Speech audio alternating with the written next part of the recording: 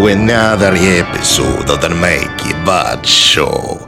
And happy Halloween. Yes, Master. It's the plan. It's working. It's working. Yes, it is Halloween this week. Soon you are going to have hordes, armies of young children desperately knocking on your door.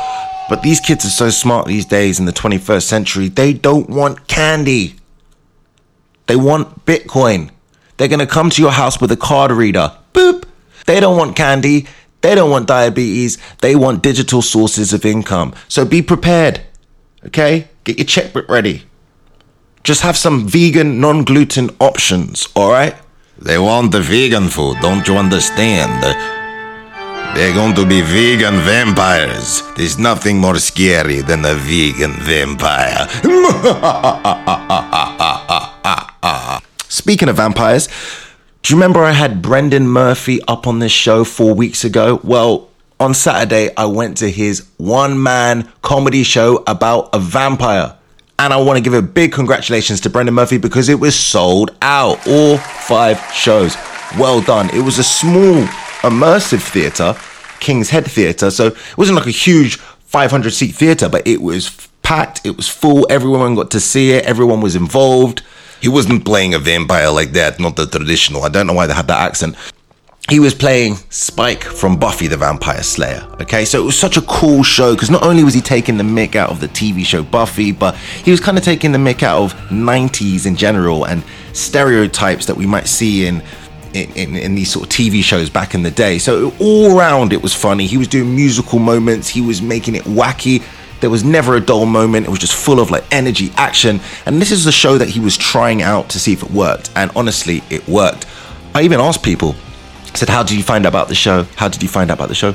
I just saw it on Facebook. I thought it was great. I said, fantastic. That means he's doing something right with his marketing. And I was inspired during the show. I was like, I've got to do this. I've got to put on something like this. I'll tell you something spooky. Here's the cool yet annoying thing. I bought a spare ticket to this show. So me with 2 tickets. I bought it in advance, which you should never do because the night will come where you have to go to the show and you got nobody to go with. So here's my plan. My plan was to go to the show early and then hopefully meet someone there that I could turn it into an instant date and enjoy the show together. That was my plan, okay?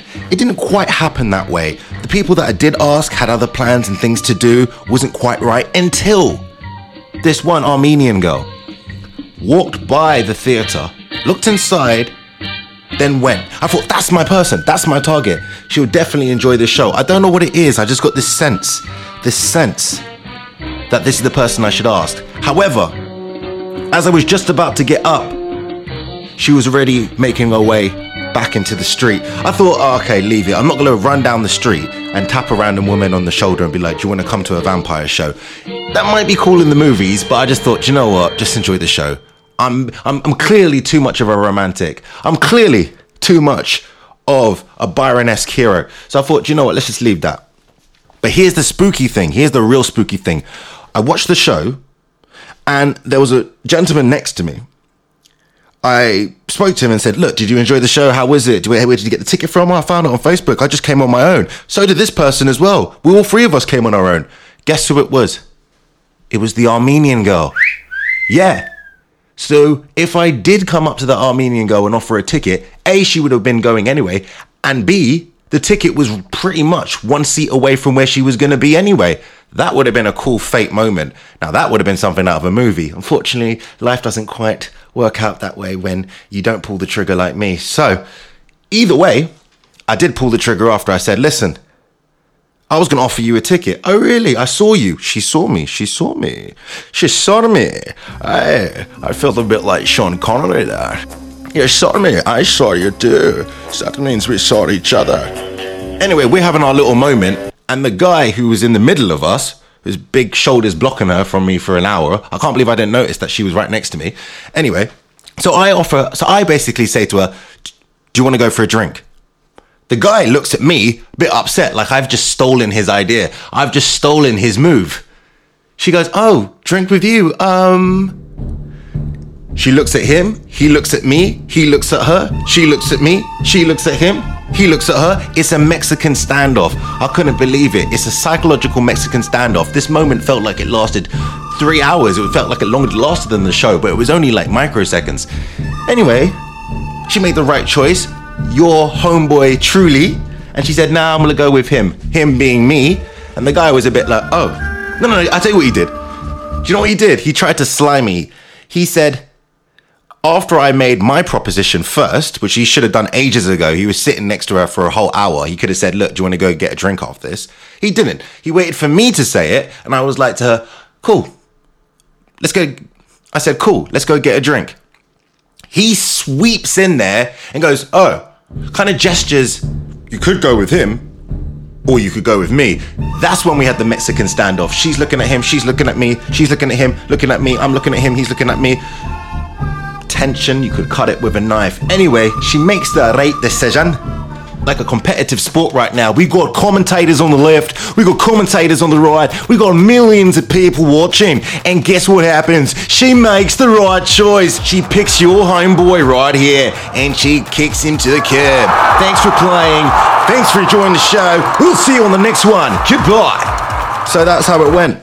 Don't play with me. Yeah, so it was really cool. We went for a drink. There was a sort of slash after party next door. I think there were some vampires in there. Honestly, there was this girl from Transylvania, Romania. Okay, she was like, I'm from Romania, guess where? I said, Transylvania. How did you know? It's like, I don't know. Something told me. And I swear, I did meet a vampire. There was this tall black guy who was muscly, and I swear to God, he had a thick Irish accent. It was so charming and grand, the way he was talking. I thought he was an angel. The way he knew so much about me. I thought he was one of those vampires that live for hundreds and hundreds of years. Now he's winded up in a bar in London and he's preying on people. I couldn't believe it. Black guy with an Irish accent. I haven't seen anything like that since Samantha Mumba. But to be fair, I can't really talk, can I now? I've got an accent as well. So he was probably shocked at me as well. He's like, I can't believe it. You've got an English accent. Don't worry about mine. Don't worry about mine. A lot of people want to go on holidays this year, and I'm one of them. I've already got some cities in my sights. I'll tell you where I won't be going. Amsterdam. Just saw it on the news the other day. Amsterdam is cleaning itself up. Okay, what does this mean? Apparently they want to regulate all the coffee shops, kick the marijuana out of Amsterdam, and also they want to close down Red Light District. Now, when you think of Amsterdam, you think of Red Light District. What they want to do is take out all the sex workers that are working there and then move them 20 minutes away out of the city centre to a new building, which it doesn't look very erotic, this building at all. It looks like a giant IKEA centre. They want to move them all to this building 20 minutes away. Now you think, well, what's wrong with that? The problem is that these people, the sex workers, who are proud of their industry, don't want to move away from the city centre. In fact, they think it's a bit of a trap to kind of move them out, reduce their services, and then pretty much the industry will kind of collapse on itself in the next few years. It's kind of like this. Look, whatever you think about sex workers, people want that in that part of the world. They go there for that. They need that. Prostitution is one of the oldest professions. It's not going anywhere. So think of it like this. Imagine McDonald's.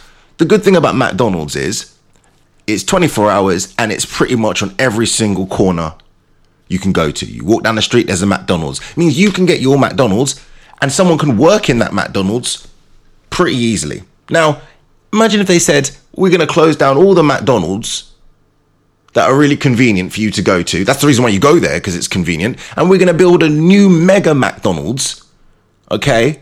And it's going to be just on the outskirts of London, but it's going to be the biggest McDonald's in the world, and you've got to drive there if you want to have your McDonald's. I don't think so, right? That's not going to work. But anyway, I don't think they're going to do anything. I don't think they're going to close this place down. They keep saying that, and that's the trick to kind of bring tourism in there, because 5 years ago, they go, oh, we're closing down Amsterdam, and then everybody flies over there. So don't believe the hype. Let's play that. Don't believe the hype. Don't believe the hype. Don't believe the hype it's a sequel. As an equal, can I get this through to you? My 98 booming with a trunk of funk. All the jealous punks can't stop the dunk. I'm going to go the opposite where people want to go. People want to go Amsterdam, they want to go Greece, they want to go Europe.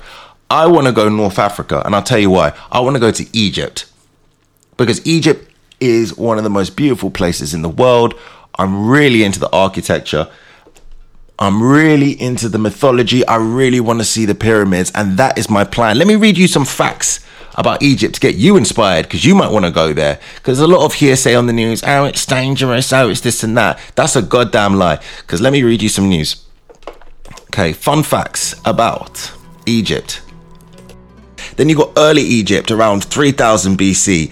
Upper and Lower Egypt were united as one country under the pharaoh Menes. Earliest known hieroglyphic writing, walled towns and villages were built. Then you got what we think about Egypt, which is the Old Kingdom, which is about 2,500 years BC.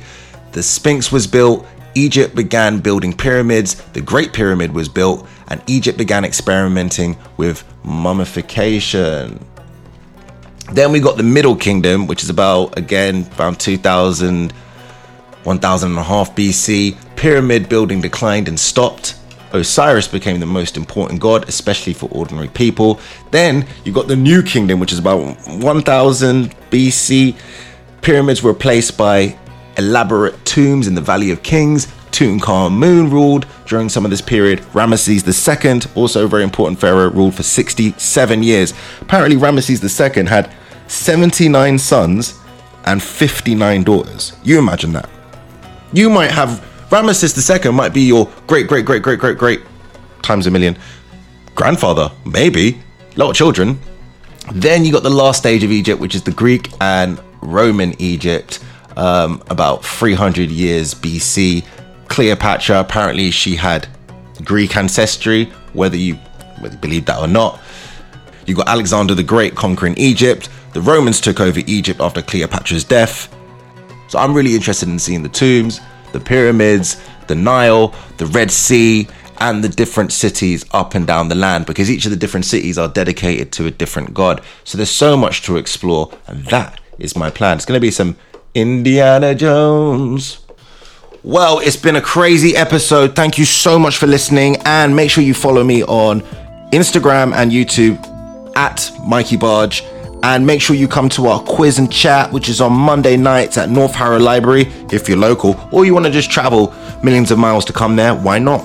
All the details will be in Eventbrite. It's a place where you can quiz, you can chat, and you can make some new friends. Okay, so that's the end of the episode. Thank you so much for listening, and peace.